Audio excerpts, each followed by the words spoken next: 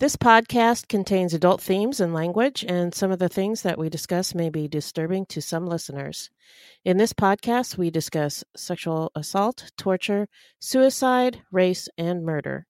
Listener discretion is advised.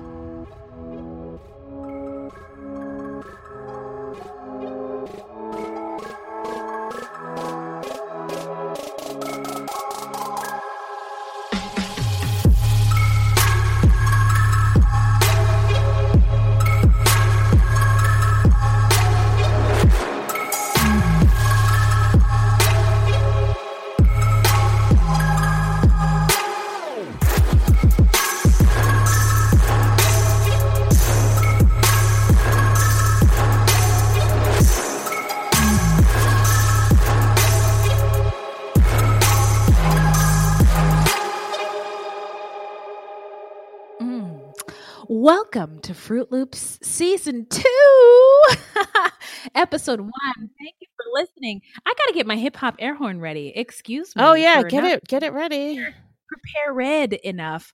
But let me tell you guys that Fruit Loops is a podcast about true crimes committed by people of color and the victims that we don't hear or know much about. And contrary to popular belief, not all serial killers are white. There are many well-documented cases of serial killers of color, and Fruit Loops is a podcast all about them. Amen. We will take deep dives into the fascinating lives and crimes of serial killers and true crimes committed by people of color and their victims that the media and entertainment commonly leave out. Because, well, the news is racist, allegedly, and I'm only saying that because I have to. And we are Wendy and Beth. She's Wendy. I'm Beth. We're not journalists, investigators, or psychologists. Just a couple of gals interested in true crime. Also, the opinions expressed in this podcast are just that, our opinions. Please send any questions or comments to fruitloopspod@gmail.com or leave us a voicemail at 602-935-6294. Please do call us. Now, before we get into it, who are we talking about today, Beth? We are talking about Takahiro Shiraishi, also known as the Twitter Killer, a Japanese serial killer.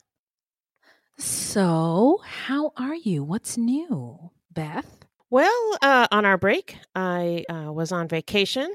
I drove up to New Mexico with a friend, and we met up with my sister for the balloon fiesta in Albuquerque. Fun.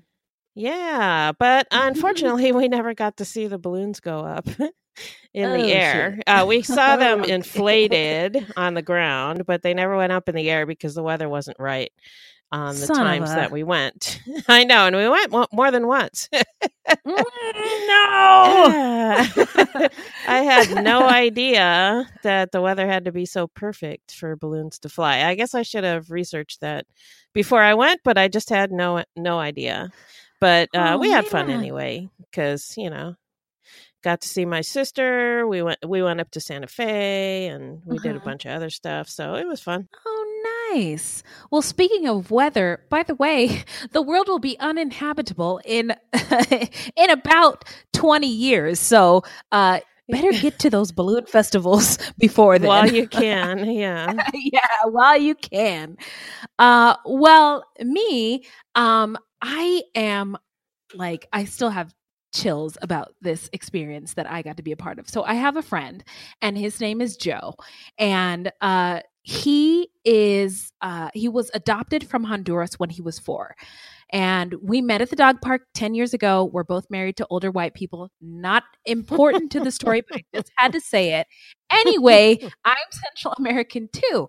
And I speak Spanish, but Joe does not, because unfortunately his white parents who adopted him would punish him when he would speak Spanish when he was little. Oh, so terrible. Awful. It continues. So Joe has been looking for his birth mother for many, many years.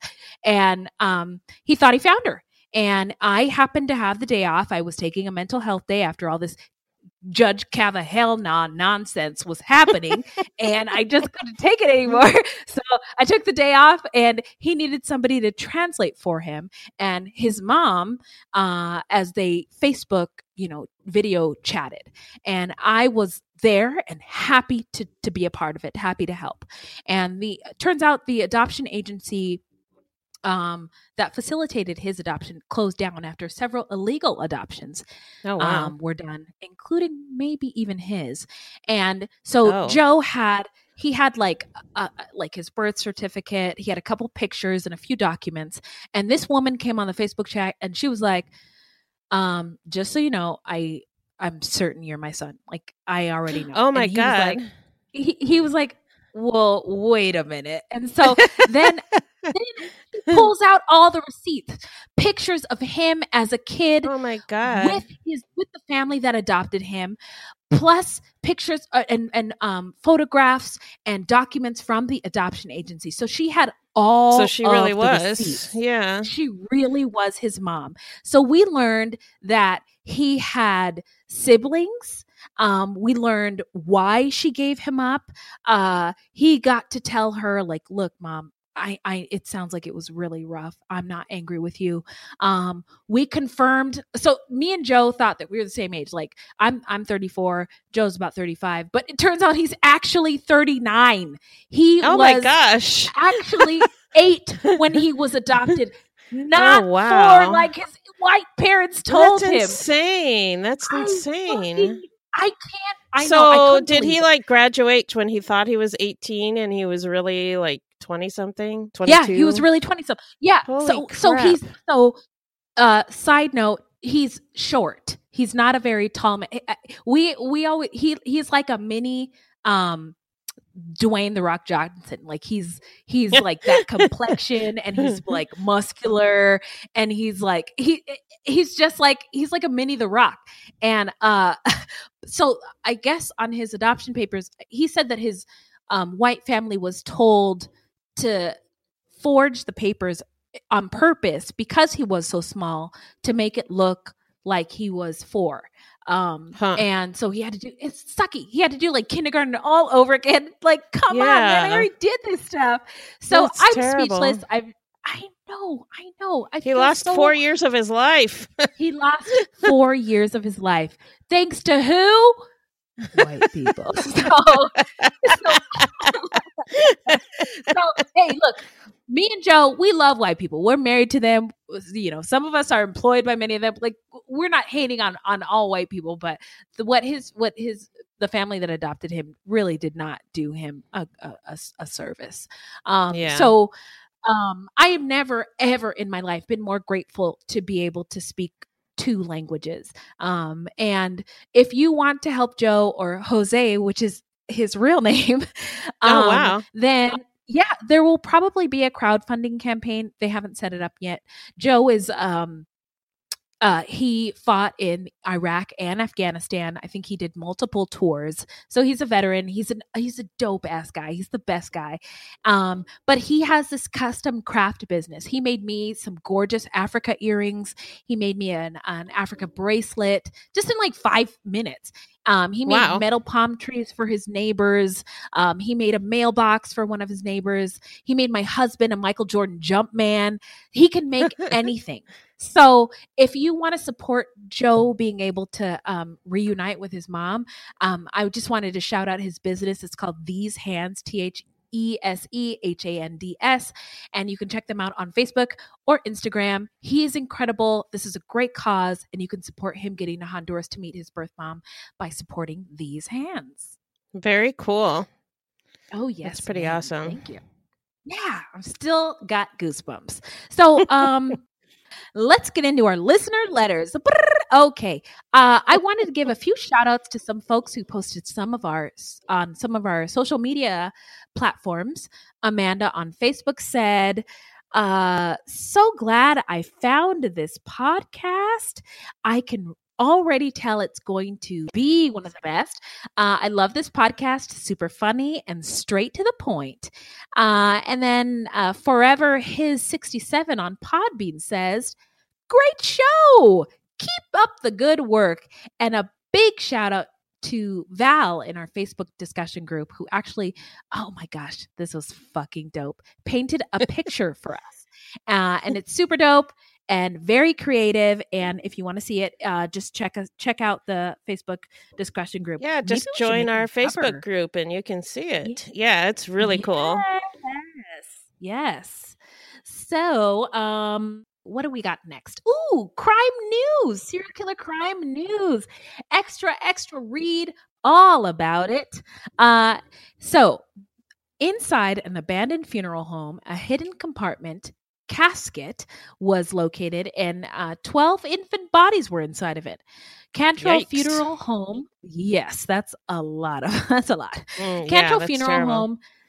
Home. Yes. Located in East Detroit, born and raised in East Detroit, was shut down in April, and state inspectors had walked into the East Detroit establishment one day in April and found 2 bodies grown over with mold. Ugh. The face of a third was covered with strange fluid. Don't know what that is, but they had been stashed in an unrefrigerated garage for weeks or months. Okay, this is awful. Ugh. Yes. What? Lots of fucks. Raymond Cantrell, who had been the owner, he took over the business in the year before. He told Fox 2 Detroit that he'd been storing the corpses until the families found money to pay for their funerals. As a favor, quote unquote favor. Yeah, but not in the garage. Jeez. Just store it. They could probably store it in their own garage if that's what they wanted. There were probably a lot of other ways to go about this. Now, I was gonna call out the reporters and the police for being kind of shady. Like they were throwing shade at the black funeral home owner. But it turns out that maybe my instincts were wrong. So the state, they closed the place down, and the new owner was going to turn the place into a community center. Someone sent the police an anonymous letter, and the letter contained directions. And the homicide lieutenant referenced this letter, and it led to the inspectors to a hidden compartment in a lowered ceiling, so concealed that Bowser, the police guy, was not sure anyone would have found it otherwise. Inside the ceiling were a cardboard box and a casket. The casket contained 2 dead infants. The box held 9 more, wrapped in trash bags. Okay. The medical examiner knew the identities of some of the infants, and their families were being notified. How? I don't know exactly how. I guess I don't know. I mean, when a baby is stillborn at a hospital, I guess that the hospital makes arrangements with the funeral homes to dispose of the body. And perhaps the medical examiner is involved in that process, and that's why they are able to identify the children so quickly. I don't know exactly for sure, but that was my that's what I assumed. But when you assume stuff, you make an ass out of you and me. So I don't know for sure. If you're listening and you know, please tell us. Let us know. The police, Mr. Bowser, the policeman, said it's just the callousness of the owner, the operators, the employees of the funeral home. How dare they? So it looks like the funeral home just took the money and then didn't follow through with taking care of the body. Just stashed it in the walls. Jeez. Just stashed it in the walls Why? and took the money. Yeah. That's how you make haunted houses. Come on. Yeah. Happy Halloween, everyone. Yeah. Happy Halloween. Yes. So, oh, Jesus Christ. So, before we're so wrong. Before I'm going to hell for sure. Before we get into our episode, we would like to say that this is a podcast about true crime and people of color. Okay. So true crime is it's difficult to talk about, and it's difficult to hear about sometimes. And race is the same, but both are just part of the world that we live in. And we want this to be a safe space where we can have discussions about it, be open, and learn. And we're all learning all the time and hopefully trying to be our best sexy selves. Amen. Right? And we welcome our listeners to be a part of the conversation on Facebook or Twitter at Fruit Loops Pod, or email us at fruitloopspod@gmail.com. That's right.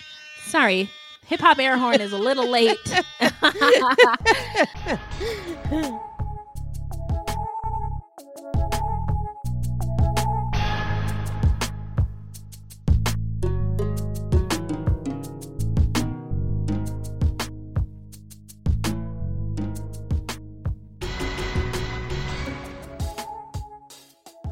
So we're back. So take it away, Beth. Okay, so Takahiro Shiraishi. Sorry, I'm trying to pronounce it right. So Takahiro Shiraishi, I think you're doing good. also known as the Twitter Killer and the Zama Suicide Pact Slayer, is our subject today. And he met his victims on Twitter and talked with them about going through with a suicide pact, and then killed them. And on Halloween in 2017, police discovered 9 dismembered heads in his Tokyo suburb apartment. All right. So let's get into some stats. All right. He killed 9 people from September 2017 to October 31st, 2017. 8 of his victims were women, 1 was a man, and 9 heads were found in his home, as Beth said, along with 240 bones and several containers containing body parts. Surprise!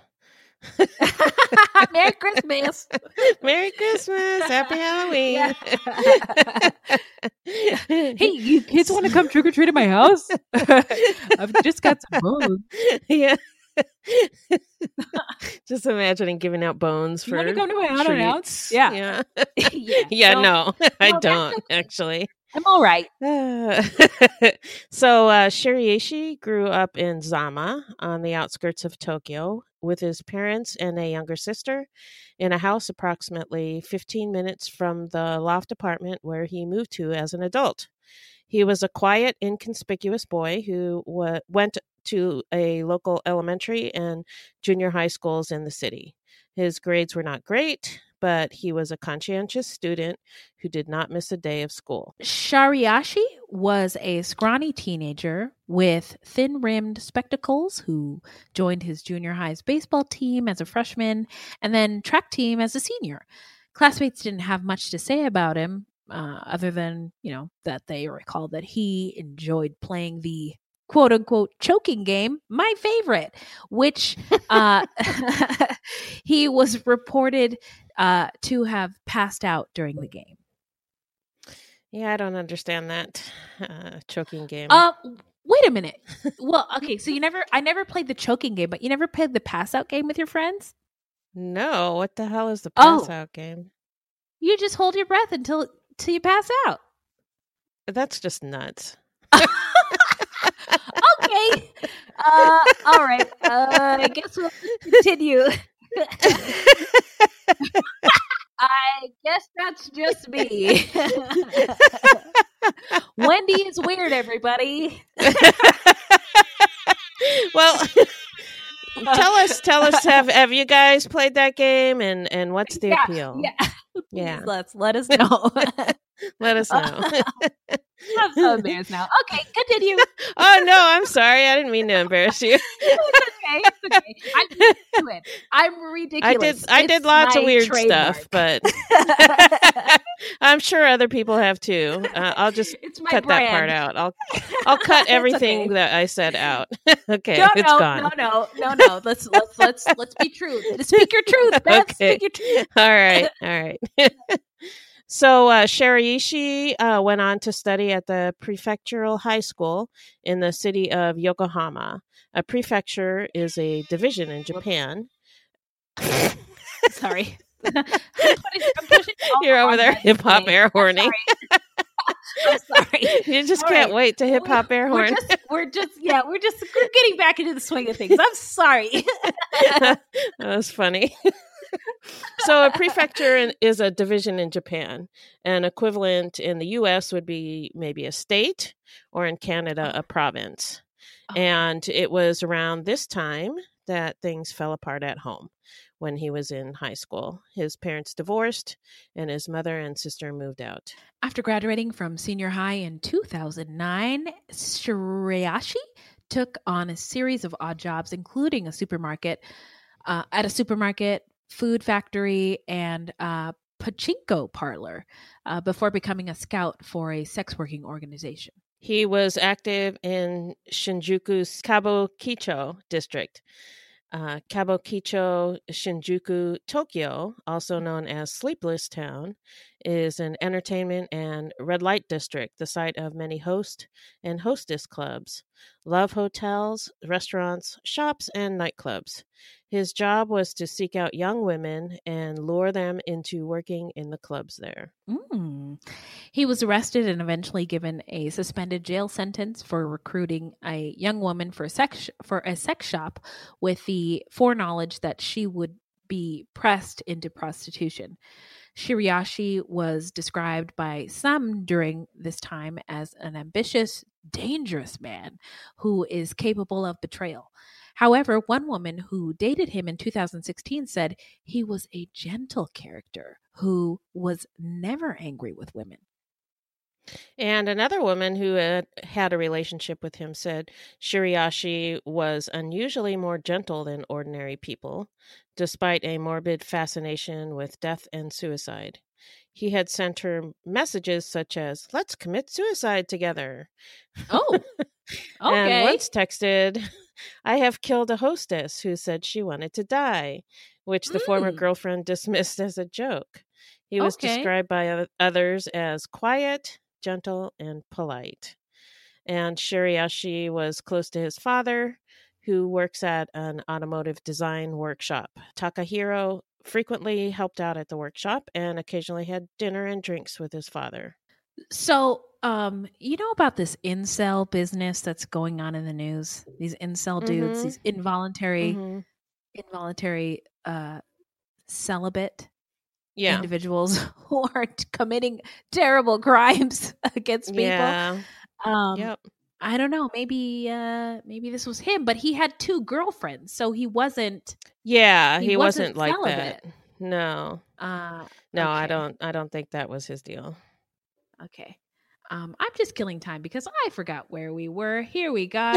Okay. Setting. Setting. All right. This case took place in Tokyo, Japan in the fall of 2017. Now, Japan has the sixth highest suicide rate in the world.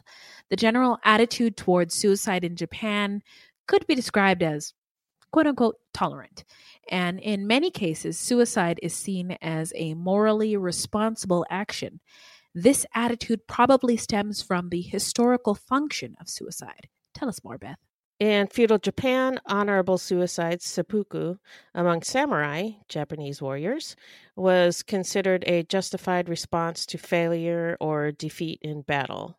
Another example of honor suicide would be the kamikaze pilots in World War II. And Yo. another example is in Madama Butterfly, the Puccini opera. The Mhm.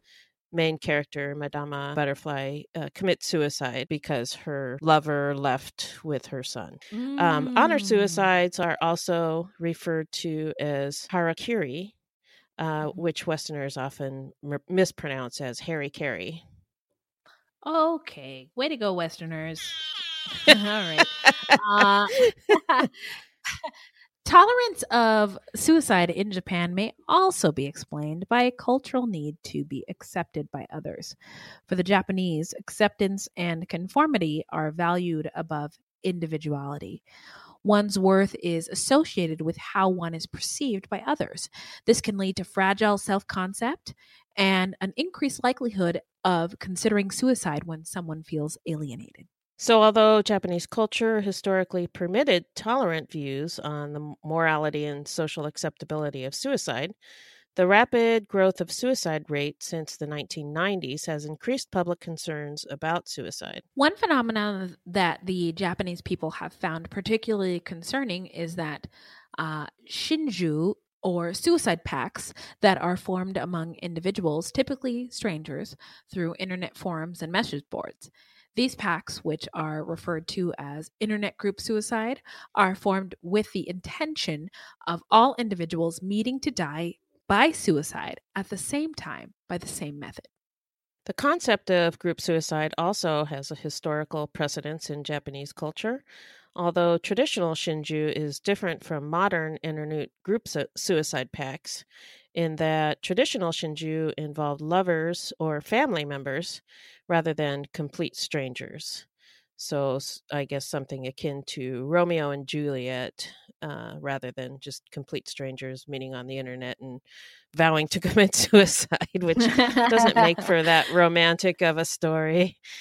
No, it's not very romantic at all. No. No. Another difference is that mutual consent from those who die by historical shinju was not required. In other words, certain forms of shinju might be considered murder suicide in Western cultures rather than suicide. An example of this type of shinju would be a mother killing her children and then killing herself. It's heavy. Yeah, it is. The modern Shinju have not received the same level of tolerance or social acceptability as honor suicide. Seppuku and harakiri are seen as serving a function to preserve honor. Internet group suicide is seen as more thoughtless and impulsive, with no real reason for entering into such pacts. Overall, modern public concern about Japan's increasing suicide rate has tended to focus on suicide as a social issue rather than a public health concern. Japanese culture emphasizes maladjustment into society and social factors as playing a larger role in an individual's decision to commit suicide than mental health issue. Also, stigma surrounding mental health care still exists in Japan. And everywhere. So the focus Yeah. has been on reforming social programs that contribute to economic stability, like welfare, rather than creating specific mental health services. Okay, so that's it about suicide. Well, sort of. Yeah, all right. Okay, drink a glass of sunshine. Smile, everybody. Yes. Take a drink and here we go into the next thing. Ooh. Which is, so let me try to pronounce this, Aoke Gahara, Uh-huh. also known as the Sea of Trees. Ooh. It's a forest on the northwestern flank of Japan's Mount Fuji. Parts of the forest are very dense. Porous old lava absorbs sound, helping provide a sense of solitude. The forest's trees organically twist and turn, their roots winding across the forest floor. A feeling of isolation is created from the stillness of the forest. The trees are too tightly packed for winds to whip through, and the wildlife is sparse. Historically, the forest had a reputation for being the home of ghosts of the dead in Japanese mythology. More recently, it has become internationally known as the Suicide Forest. Aokigahara is one of the most popular suicide destinations in the world. Statistics on Aokigahara's suicide rates vary in part because the forest is so lush that some corpses can go undiscovered for years or might even be forever lost. However, some estimates claim as many as 100 people a year have successfully killed themselves there. Because of the high suicide rate, Japan's government enacted a plan of action to reduce suicide. Part of these measures included security cameras at the entrance of the suicide forest and increasing patrols. Suicide counselors and police have also posted signs on various paths throughout the forest that offer messages like, think carefully about your children and your family, and your life is a precious gift from your parents. Volunteers who search the area for bodies and other visitors typically mark their way with a plastic ribbon that they'll loop around trees if they leave the path. Otherwise, it's very easy to become lost. And since the soil of the suicide forest is rich with magnetic iron, it plays havoc on cell phone service, GPS systems, and even compasses. Yikes. This is why the tape can be so crucial. But some people believe that this feature is proof of the supernatural at work. Signs in the suicide forest suggest staying on the path, which sounds like a really good idea to me. Yeah. Well, listen, I don't plan on going there anytime soon. No. Now, the most common ways people commit suicide in the forest are by hanging or drug overdose. Authorities have stopped making the numbers of the suicide attempts public to try to decrease the occurrences. In 2016, an American horror film set in Aokigahara called The Forest, starring Natalie Dormer, was released. Haven't seen it. Have you? I haven't either. No, I'm not a big fan of horror. What? You love true crime, but you don't like horror? Excuse me? I like scary movies. I like ghost movies, but not horror movies. And it depends. I don't know. That one looked pretty freaking We're going to have to scary. break this down at some point because I need details. All right, but for a future episode, of course. Yes. So anyway, Japan's suicide forest also made its way to American media early in 2018 when, God almighty, a young Caucasian and uncultured white YouTube star, Logan Paul, everybody has heard of him, I'm assuming, who earned millions per year for his wild-ass YouTube videos, decided that he was going to take his show to Japan and kick it up a notch. During his stay, he disrespected Japanese people on the street by doing crazy ass things. I think he threw a fish in somebody's face. Oh my God. Jumped over somebody's car, acting a damn fool. Wow. To top off his greatest hits, he decided to go into the suicide forest where there were bodies hanging. And rather than showing respect or reverence, he cracked jokes and laughed at the suicide victims. His career was over after that. I think YouTube cut him off. All his sponsors were like, "Sayonara, sucker," and he tried to apologize, but I don't even think he's fully recovered. So, wow, yeah, talk about the ugly American. Oh yes. By the way, Logan Paul has a younger brother who is also a YouTube star. So, anyway. He's wild. He hasn't recovered. Yeah. This was crazy. This was the most insensitive act. Yeah, that's terrible. I can't believe he didn't have advisors who were like, bruh, maybe we that's should not do a good this. idea. Yeah. You're making millions of dollars. No smart person around you could have been like, I don't think we should do this.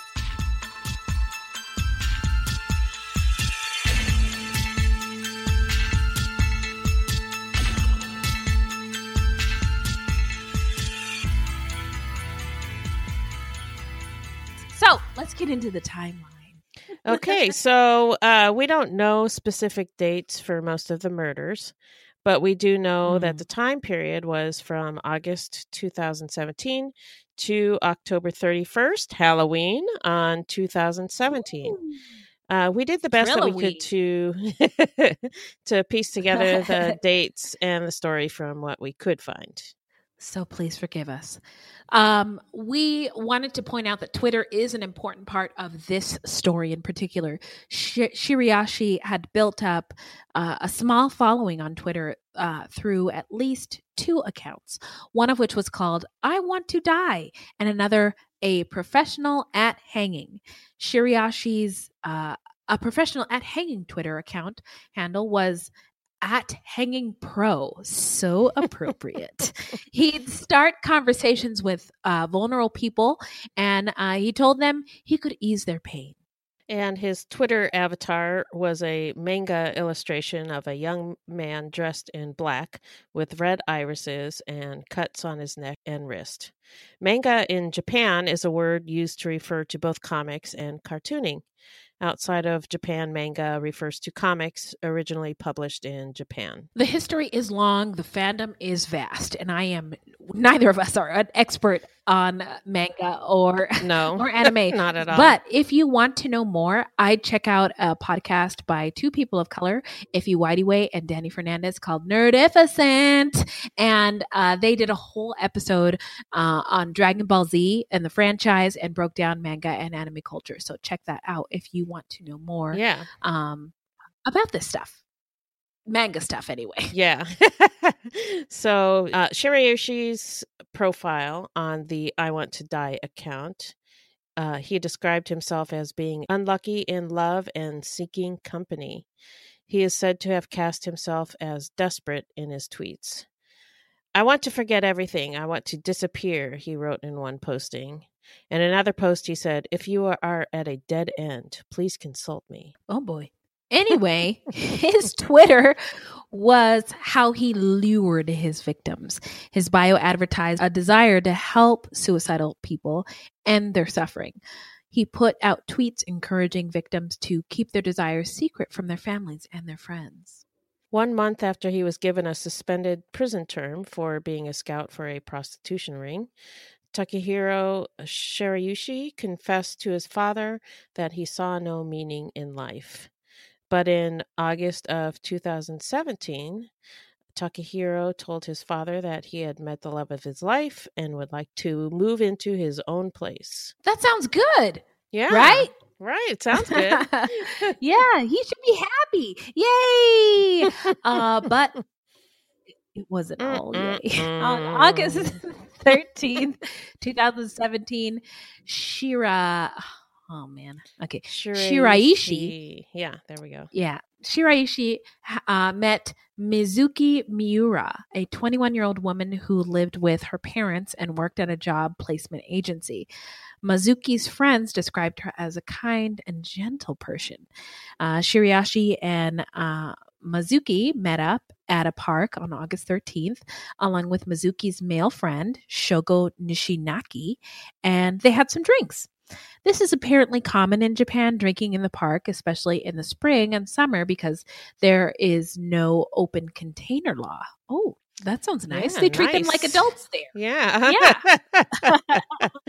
Mizuki was planning on getting an apartment, and Shiraishi offered to be her roommate. It was after this meeting that Shiraishi, sorry, I keep pronouncing it differently. Shiraishi. No problem. I also had trouble with it. So I apologize. I keep pronouncing it differently. I'm trying to say it the same, but I apologize. Anyway. You're doing great, Beth. Hip hop air horns for Beth and her pronunciation. Pronouncing Shiraishi. Shiraishi. Okay, it was after this meeting that Shiraishi told his father that he wanted his own place, and his father acted as a guarantor for an apartment that rented for 20,000 yen, which is equivalent to approximately $200 a month.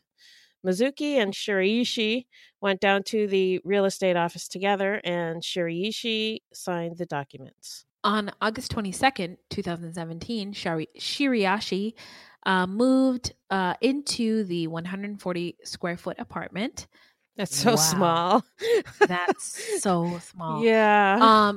I'm thinking the smallest place I've ever lived in was 600 square feet. Yeah, mine was about 650 square feet. So yeah, 140 square feet is like a closet.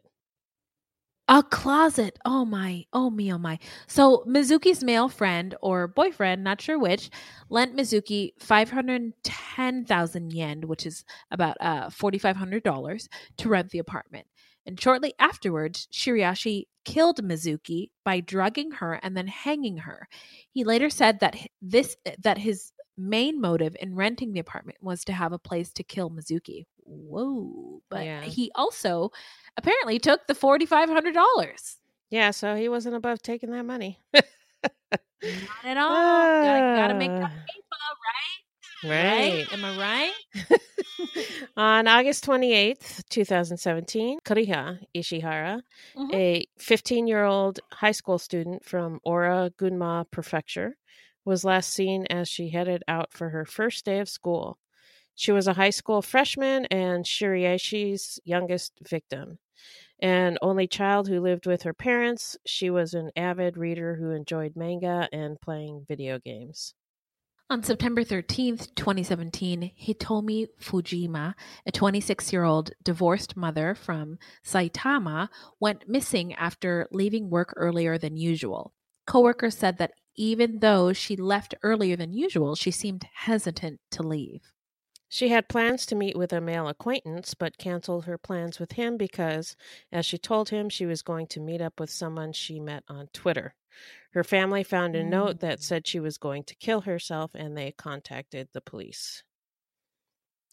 On September 15th, 2017, Hinaka Sarashina, a 19-year-old female university student from Saitama Prefecture, where she lived with her parents. She disappeared after she told her parents that she was going to work at her part-time job. Hinako enjoyed drawing and excelled in math and science. On September 26, 2017, Akira Suda, a 17-year-old high school junior from Fukushima City, was last seen at her school's sports day, which I assume is what was the thing that we used to have when we like would a do pep rally? No, it was like a day when we would do sports all day long. What was that called? Oh, you don't remember? I don't know. If there was a day like that, I would have been hiding inside under a desk. Yeah, I hated that day. But I do not if like anybody can remember what that's called, I'm sure I'll remember. please 5 minutes. 5 minutes after we record this, I'll remember.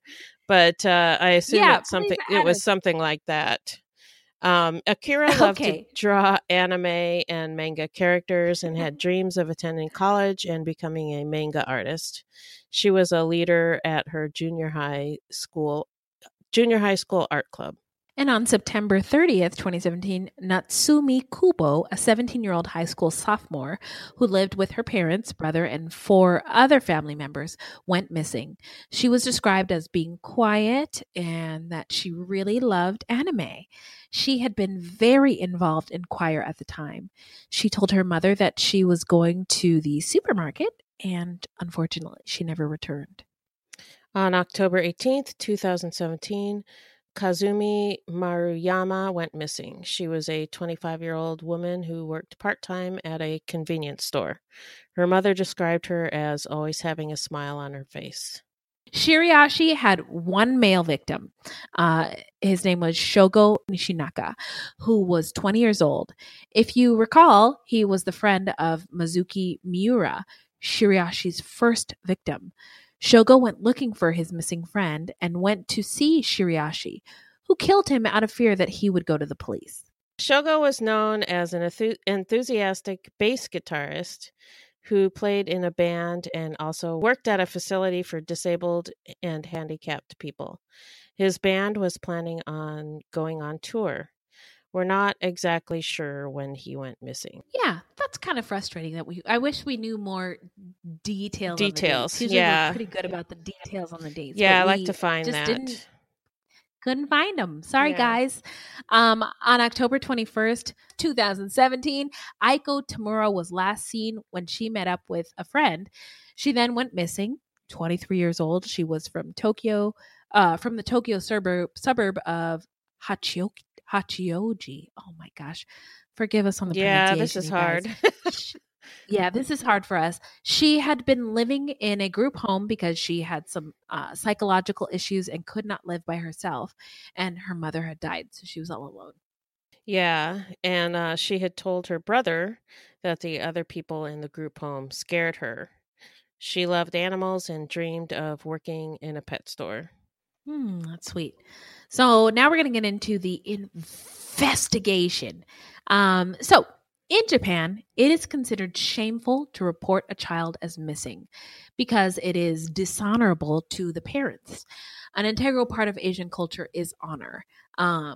So most of the women and girls were not reported missing, unfortunately. Yeah, but Aiko Tamura's brother went looking for her.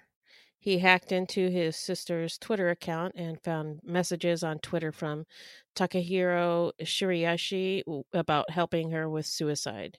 He did notify the police. Amen. Through Shiriashi's Twitter account, police identified another woman who had been in touch with him on Twitter. She agreed to contact him and invite him to meet up with her at a train station while the police observed. The police then followed Shiriashi back to his apartment and knocked on the door.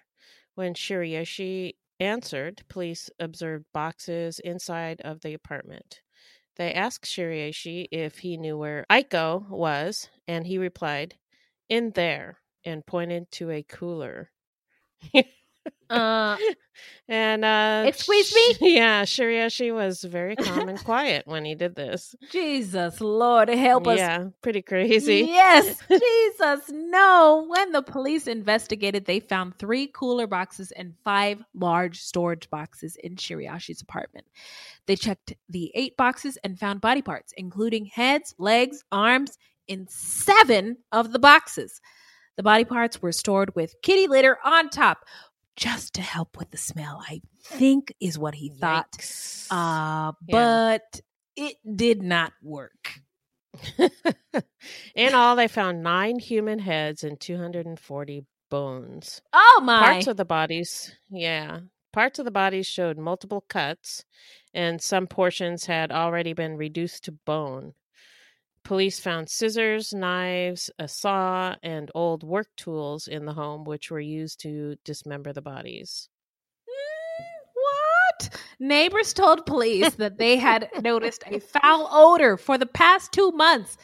Didn't bother complaining to the HOA. I don't know if they have HOAs. But if my HOA smelled one flick of a foul smell, you better believe I would get a fucking letter about Your it. ass would be out on the street. My ass would be out on the street. Full of fines. Neighbors told police that they had noticed a foul odor for the past 2 months, which they described it as smelling like sewage, but they had neither seen nor heard anything amiss and had not reported the smell. Although one of the neighbors later pointed out that it was strange that his bedroom ventilation fan was kept on at all times. Okay. Very strange. Very strange. You're going to just look through your neighbor's blinds, smell all this stuff, and not report one goddamn thing. Come on. Yeah. I think the neighbors are at fault and have some. We can point the finger fairly at some of these neighbors for not reporting any. All the serial killers we've talked about. Well, you know what I think about is that Anthony Sowell and how smelly his house was, and nobody could figure it out. Yeah, come on. Yeah, well, they did. They complained, but nobody could figure out what was going on. Oh yes, that's right. And then there was a business that like slaughtered pigs. Yeah, there was a sausage shop next door. Spent a whole bunch of money and it didn't get rid of it. Yeah, they had to clean all the sewers. Yeah.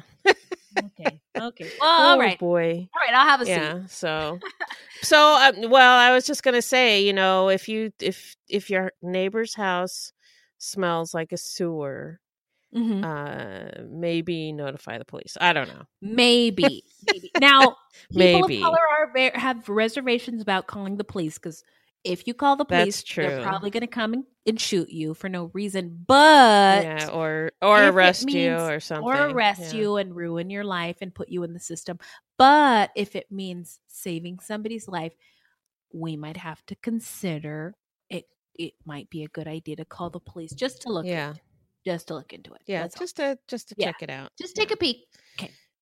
Okay. So anyway, Shiriashi was arrested at his home on Halloween in 2017. Ooh. So that's my Halloween noise. Ooh. He said very little to police when arrested, except that all of his victims wanted to die and that he was providing a service. Okay. On his perp walk, the cop called him a madman, and Shiriashi said, "I'm not mad at anyone." All right, Mr. Shiriashi. During his investigation, Shiriashi told the police that he would search Twitter looking for any woman tweeting suicidal thoughts. He would then begin building an online relationship with them, and after gaining their trust, he would make plans to meet. To ensure that his victims would not back out at the last minute, he would arrange to meet them at a train station near their homes, and then they would travel together to his apartment. He confessed to killing 9 people between August and October of 2017, for the most part on the same day that he met them. 8 of the 9 victims were women, mainly in their late teens and early 20s. After he would lure them to his apartment, he would give them alcohol, tranquilizers, and sleeping pills. Yes, please. Sexually assault them, and then strangle them to death with a rope. Shiriashi told police that the first time he dismembered a body, it took him 3 days. After the second murder, though, he was able to do it within a day. Aplauso. Un aplauso para Shiriashi, okay? For, I guess, honing his craft. Shiriashi said that he cut up the bodies in his bathroom with the intention of destroying evidence. He said that he would dispose of the flesh and internal organs in the same way that he would dispose of garbage. But he kept their bones out of fear that he would get caught. That's kind of smart, actually. You think so? You're the true crime OG. Yeah. Tell me more. I don't know. It's just to get rid of the flesh, and then all you have left is bones. So I guess I would probably get rid of the bones too, but it's instead of carrying a whole body out, just to dispose of the flesh and the internal organs first. And they're then they're the stinkier parts, right? Yeah, get rid of that part, and then you just have like a bag of bones left, and I would take those out and get rid of those too, but probably like in a bag and take them down to some garbage bin or the ocean or. So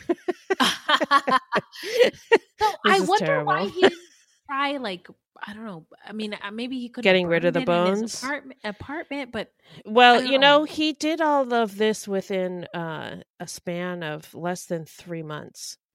Okay. So he had so many bodies in there. It was hard to keep up with, maybe. Yeah, I think it was probably hard to keep up with, and I don't think he was thinking about it too much. Yeah, and he was still working at the time, right?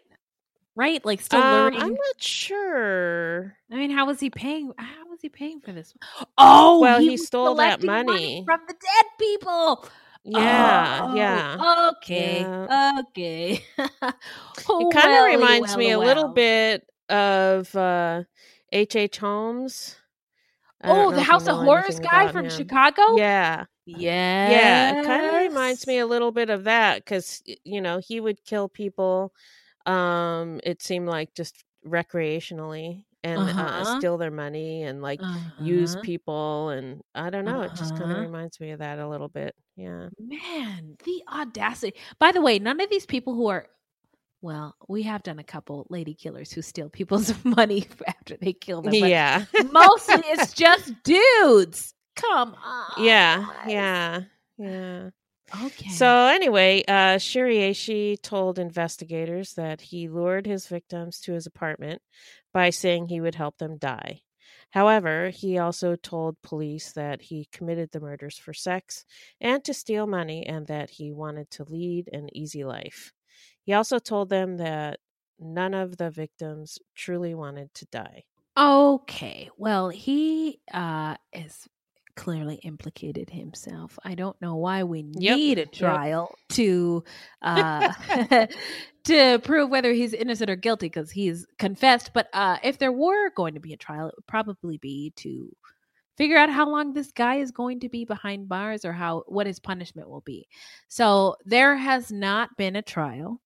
Normally we don't cover a case on this show if there hasn't been a trial, but Shiriashi has already admitted to his crimes.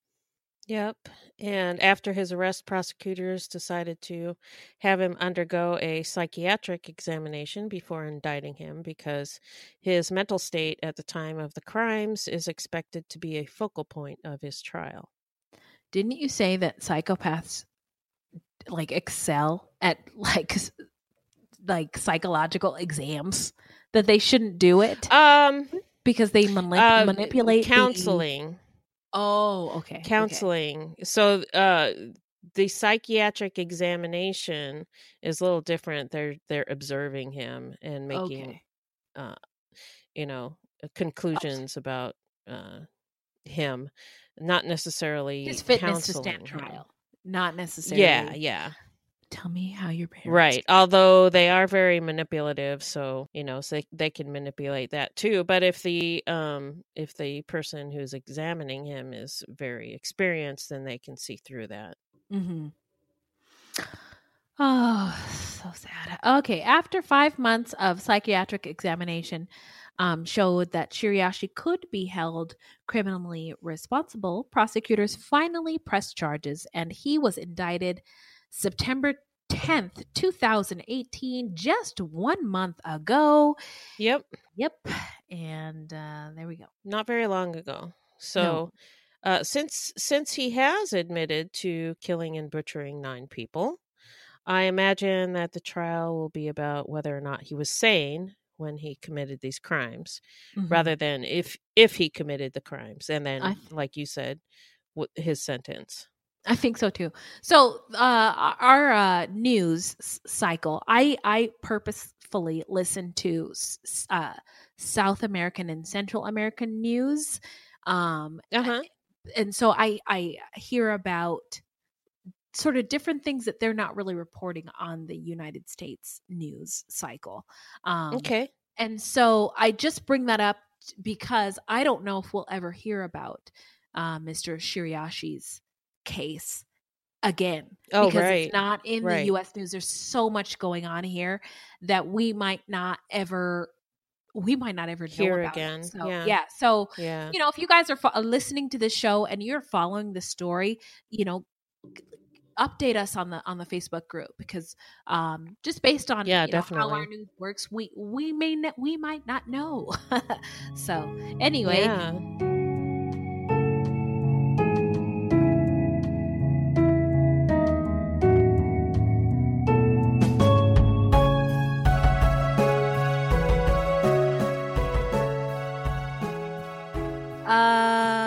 Where are they now? Well, Shiriashi is in prison waiting trial. And one bright spot to this case, the serial killing shocked Japan so much that it prompted the government and social networking businesses to improve support for young people in despair. The Education, Culture, Sports, Science, and Technology Ministry has decided to financially support counseling projects in 30 municipalities that utilize popular SNS apps like Line. Line is a Japanese app for instant messaging on smartphones and PCs. Like, Line users can exchange text messages, graphics, video, and audio media, make free voice over IP calls, and hold free audio and video conferences. Well, that's good. Cool. Yeah, it sounds kind of like Facebook Messenger a little bit. Yeah. Something like that. Yeah. So the government has also vowed to tackle internet-linked crimes by improving education for elementary school students and encouraging private sector groups to monitor SNS posts related to suicides. Awesome. In January, Twitter Japan began allowing users to be linked to a nonprofit organization on suicide prevention work whenever words related to suicide are searched for. That's cool. That is great. Un aplauso. Yeah. So, what made Mr. Shiriashi snap? Well, I have my 2 cents. I think it was several things. I think that, so he got out of prison not long before he started, his murderous rampage. And he told his dad that he had nothing to live for. And his girlfriend broke up with him. And I don't know. when you have nothing to lose, I Yeah. don't know. Follow your dreams. Yeah, that's right. So I I read that he was able to socialize with others just fine. So Uh-huh. like we were talking about earlier, I don't think it was that he was awkward like some serial Okay. killers who were extremely socially awkward and therefore lonely and do weird things because of that. Yeah, And he was able to work in the sex industry as a scout, that's manipulating right. women into working for brothels. So Uh-huh. there's more evidence that he was able to socialize just fine, if Mhm. even though it was pretty fucked up. But Sure. he's talking to Mhm. people. People seem to People liked respond to him. him. He's Yeah. socializing. Yeah, he's Mhm. manipulating people. Mhm. And I think he justified his murders by telling himself and later others that they all wanted to die anyway. But I think he just enjoyed murdering them. And I think You it think was so? just something he liked to do, something he'd been thinking about. And I, th- I think he just enjoyed murdering them. I don't Mm. have any idea what made him snap. Okay. I mean, he seems to have had a pretty normal childhood, although Okay. his His parents participation in the divorced. choking The game. choking Yeah, game. but Yeah. lots of people's parents divorce. Uh-huh. But, Uh-huh. he was playing the choking game, and he ended up killing his victims by choking them basically. Yeah. Uh so I don't know, he seemed to have some fascination with that. Uh-huh. So but yeah, I don't know. It's really weird. But Yeah. hopefully we will learn more when he goes to trial. But Yeah. right now, to me, it looks like kind of like a bad seed type of situation. He was just bad. He was just He was not a just a nice bad guy. dude. Yeah. He was just a bad Yeah. dude. Yeah, Yep. and I mean, again, I can't. We're gonna get into our takeaways. So rather than let's just get into the takeaways. Okay, so Yeah. because we're gonna, I'm Yeah. gonna, Here we go. we're Takeaways. gonna continue this, but so my takeaway is be careful with them Twitter fingers, everybody, because you could tweet all kinds of nonsense. And like one time I went on Twitter and I was feeling really like depressed, and I was like, I need to feel even more depressed. So I looked for the most racist tweets. This is not a good idea, but I did it anyway. So I looked for the But most it happened. racist tweets. It happened. I looked for the most racist tweets to make me feel the most horrible about myself and my family. And oh my gosh, I don't know why I'm saying this.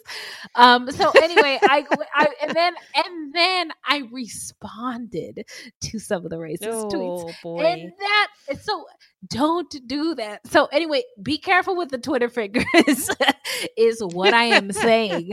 And then Yeah. don't as far as mental illness is concerned, please do not suffer in silence. Don't watch someone suffer in silence. I um you can sometimes tell somebody's off. Just ask them, "Hey girl, are you okay? Hey bro, are you all right? Can I help you?" Don't not say anything. Also, I wonder if anybody noticed that these women were contemplating suicide. Um if somebody's really sad, sometimes you can tell. People around you can tell. I wonder if anybody asked how they were doing and if there was anything that they could do to help. So we'll give some resources at the end of the show, but Yeah. just don't suffer in silence, and don't watch somebody suffer in silence. That's all. That's my takeaway. Yeah, and be careful not to post too much personal stuff on Twitter too, because sick Lesson people learned. well, sick people like this will prey on others who they perceive as vulnerable. And it's disgusting how he preyed on people feeling suicidal. Mhm. But Yeah. there's more guys like that out there. Yeah, he's not the And only these were one. young women who could have, and one young man who could Mhm. have made it through this vulnerable time if someone else had picked up on their suicidal ideations and helped them rather than killed them. That sounds so like I wish somebody had helped them instead of killed them. Yeah. That's such a stupid thing to say, but we're gonna do this one of two ways. And I have to say, I'm absolutely not blaming other people for not intervening, because it's hard. And it may be that the people closest to these people did not even know that they were struggling. And I'm just saying that it's sick that he preyed on them instead of helping them. Captain Obvious over here. Hey, I salute you, Captain Obvious. But no, I don't think we should bring up Captain Obvious here, because think of all the people who have just in recent years, lost their lives due to, an overdose or an accidental suicide, or people who top of mind is Anthony Bourdain. If somebody had answered the phone when Anthony Bourdain called, would he still be here with us? And so, I don't know, answer the phone. If you see somebody sad, ask them how they're doing and how you can help. That's all. That's all. But if something happens, it's not your fault either. That is true. That is very true. That's 100%. You're absolutely right. Yeah. But so I guess that makes it a really complicated issue. It is. It's very complex. It's hard. Yeah. Yep. And we're not going to solve it in one podcast, so let's move on. Sure not. So, if you love true crime and you don't want to die, here's a tip for you. Good one. Yeah. All right. This segment is not intended to be victim blaming. We thought of this segment because I read somewhere that a lot of people listen to true crime because they want to know what they can do to be safer. But in my mind, this is not meant to blame the victims. It's just learning from other people's mistakes. Yep. Sometimes we have no suggestions for a particular episode, and we'll just offer up generic tips. So what do you got? So for this one, I was going to say, just be very careful when meeting people through social media.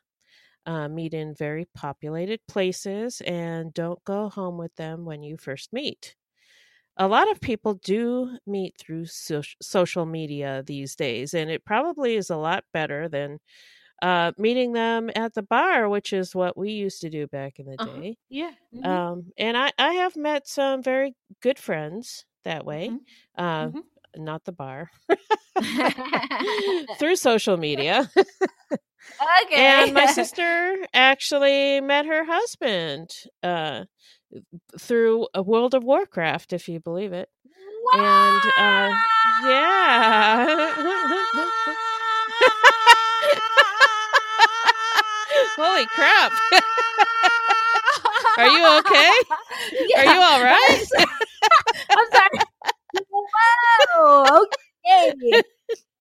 Okay. Yeah. I'm back to normal. Wow, that's crazy. Whoa. I know. Whoa. Oh my God, I feel like I just had an orgasm. I need a breath. All right. So, yeah. So there's absolutely nothing wrong with meeting people on social media. You just have to take precautions. I know a lot of people, like the older people, especially people of my generation and older, are like, meeting people online, it's so weird, Well, it's tell weird those people to to eat a bag of dicks. Because I know. Eat a bag of dicks. Eat a bag. You can eat a big bag of dicks. Eat a big old bag of dicks. Eat a big old bag of dicks. Eat a bag of dicks. Eat a bag of dicks. Eat a bag of dicks. Eat a bag of dicks. All right. So yeah. Don't listen to those old people telling you to Nope. get off of their They lawn, do not. Nope. and no, Mm-mm, do your mm-mm. thing, but just be Do careful. your Take yes, do precautions. yes. I like how you said thing. I think that's the black part of you coming out, Bev. Say thing and everything. All right. Do your Oh, thing. all right. um, what are we doing again? Okay, we're doing a Oh, okay. show. Where are We're we? trying to What's help. happening? Yeah, Yeah. I'm trying to help people. Okay, so we would like to give you guys some suicide prevention resources. Now, I think we've done this on past shows, but sorry, naive us. We just gave the U.S. suicide hotline, not realizing that there are we have international listeners. We have International listeners in listeners. Canada Yeah. and Australia and in Germany. So I'm going to give all of the phone numbers. So just stay tuned. Well, not all, just a lot. Just a lot. So if by the way, if you don't catch it, it will be in the show notes. So suicide prevention in the United States, the phone number is 1-800-273-8255. You can also text HME to 711-741. That's for the United States. If you're in Australia, if you're listening on Australia, and I know we have some of you out there, you can call 131114. If you are in Germany, the suicide hotline is 080018107771. If you are in the UK, amen, Meghan Markle, you can call 0845790909. Zero. Wow. Yeah, 0. Okay, what are we doing again? It's a lot of 9 zeros there. A lot of 9 zeros. Okay, 084579090990. And if you are in Canada, shout out to the homies in Canada. We love y'all, and we want y'all to be okay. So call this number if you're in Montreal. It's 514-723-4000. If you're outside of Montreal, call 1-866-277-3553.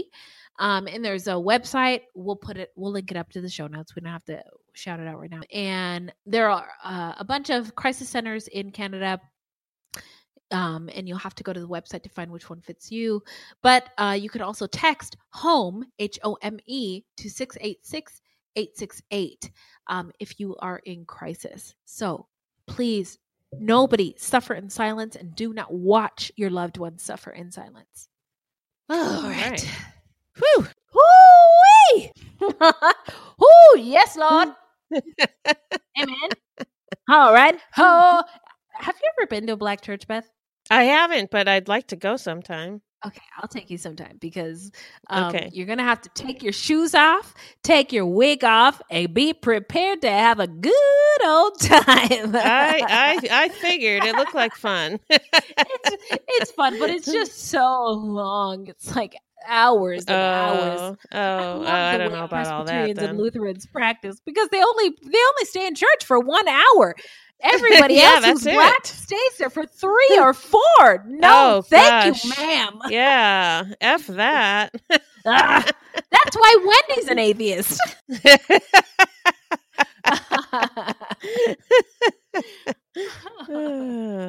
Okay, so so where are we? shout outs. Okay, shout outs.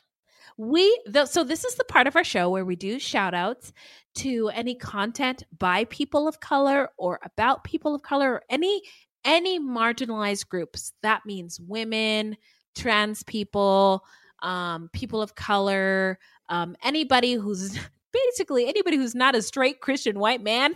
You're getting a shout out. And true crime and goodies. any true crime goodies. Yeah. Yes. So I just wanted to give a shout out to the Asian Madness podcast. The host discusses true crime, superstition, urban legends, mysteries, and weird news from the Asian continent. And also, just because it's Halloween, and this is not true crime or any crime, But for Halloween, I suggest you go watch The Haunting of Hill House on Netflix right now. Full Oh my disclosure, gosh. it's a bunch of white people mostly, Okay. but Okay. it's pretty damn spooky and the story is absorbing and I loved it. Okay, it's in my queue, and I've been Mhm. reluctant to watch it only because it's only white people. But if you're saying that it's Yeah, good, yeah. okay, It's good. Yeah. Yeah, okay, it's good. It's 10 episodes. So you're going to have to, give it some time, but yeah, it's pretty fucking spooky. okay. I'm like hungry for new content, and Yes. also, uh, 10 episodes. It's nothing. Bring it on. I got it. I can watch it. I can do it in a day. You got time to watch it before Halloween. Yes. So I'm on it. Oh, I can't wait. Thank you so much, Beth.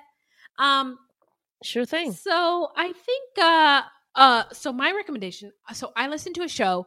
If you guys listen to us, I think that you probably listen to the Daily Zeitgeist. I listen to it every day. It's 6 days. It comes on 6 days a week. And they recently had a Muslim American comedian named Zara Nurbaksh.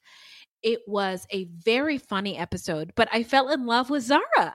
She is doing some really, really great work by being a female comedian in the world, but also she's a female comedian of color, but of the world. By the way, she's in a world of all mostly comedy is all white men. So White anyway, dudes, yeah. yeah, all so many white dudes. But also with her podcast, Good Muslim, Bad Muslim. And so I clicked and listened. Young Muslim women are out here and their perspective is important. The work that they do is as well. It is a monthly podcast featuring Tanzila, aka Taz Ahmed, and Zara Nurbaksh. It is about the good and the bad of the American Muslim female experience. But it's the show is satirical and it's hilarious. The Muslim community that they calls them bad Muslims because they listen to music, they don't pray regularly, they date and are married to white men, same girl, same, and they identify as punks and radicals, and they're comedians and writers, so they don't fit the mold. And then to non-Muslims, they are considered good because they don't drink, they don't do drugs, they are not criminals, they're social justice activists and community leaders, and they happen to be successful, published, and accomplished. But then, of course, on the flip side, they are brown Muslims living in a post 9/11 world, and Islamophobia is top of mind Everywhere, yeah. everywhere, and they're villainized by Western society. So no matter how you look at it, they say that they are bad Muslims, and as Muslim American women, they're walking this fine line between what it means to be a good and bad. And the podcast gives non-Muslims a chance to know what that's like. They really open the door for us and let us peek into what their life is like, and I love it. So Muslim women can relate to them. I'm not a Muslim woman, but as a woman of color with an immigrant parent, I was listening and I was like, oh my God, same girl, same. So, Yeah, that sounds really interesting.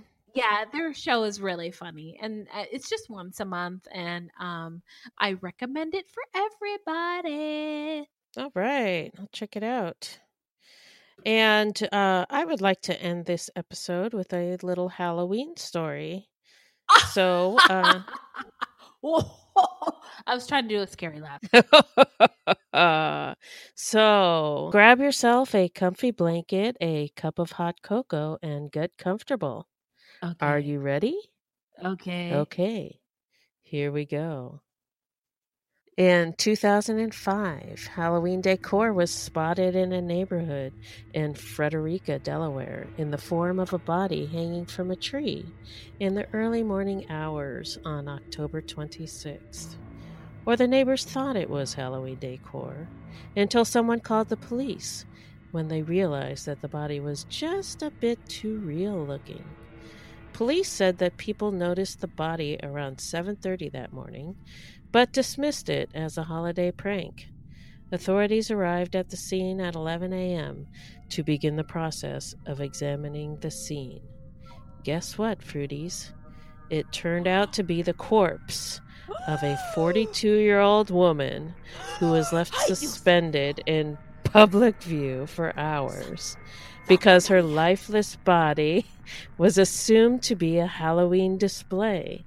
The unnamed woman had hung herself from a tree located across a moderately busy road from some homes. Her body, suspended about 15 feet above the ground, could easily be seen from passing vehicles. Similarly, in October of 2009, the decomposing body of a 75-year-old suicide victim sat undisturbed on the balcony of the deceased's home in Marina del Rey, California, for several days, because neighbors assumed it was merely part of a Halloween display. The man had apparently been dead for 3 days with a single gunshot wound to the eye. He was slumped over a chair on the third-floor balcony of his apartment. Oh, Lord. Neighbors said that they noticed the body 3 days earlier but didn't bother calling authorities because it looked like a Halloween dummy. The body was in plain view of the entire complex. So the next time you see some creepy Halloween decor, ask yourself, is that Halloween decor? Or is it something else? Oh,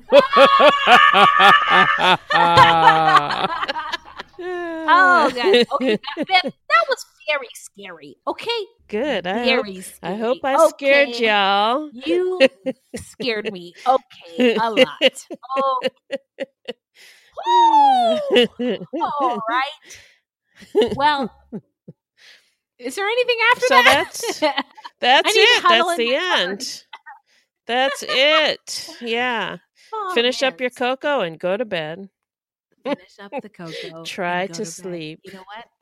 That's what I'm going to be doing. That's Yep, what I'm going yep. to be doing. Beth, that was really fucking scary. Good job. Good story. So, Beth, where can they find us? Our website is fruitloopspod.com. Our Facebook page is Fruit Loops Pod, and our discussion group is Fruit Loops Pod Discussion on Facebook. We are also on Twitter and Instagram at Fruit Loops Pod, and our links to our sources will be in our footnotes. If you want to support the show, you can send us a donation on the Cash App, which you can download on your phone or you can find online at cash.me/$Fruit Loops Pod, or you can become a monthly patron through our Podbean patron page, patron.podbean.com/Fruit Loops Pod. And this will help us pay for things like website and pod hosting. There's no minimum and no commitment, and even $1 would help.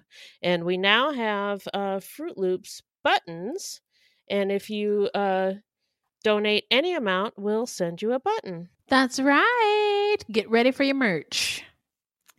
So, this is a weekly podcast, and new episodes drop every Thursday. So, until next time, look alive, guys. It's crazy out there.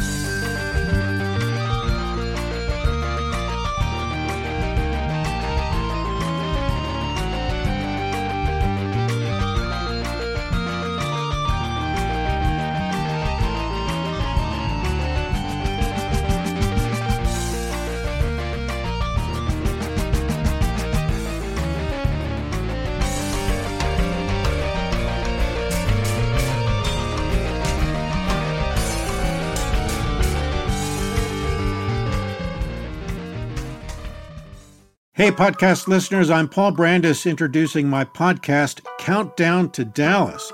It's a fascinating, in-depth look at the seemingly unconnected events that led to the assassination of President John F. Kennedy. It's based on my book of the same title. In that book and in this podcast, I go all the way back to 1939, when Lee Harvey Oswald was born into a troubled and dysfunctional family. I'll follow his transient and often violent teenage years and young adulthood, painting a fuller picture of the man who would later become Kennedy's killer.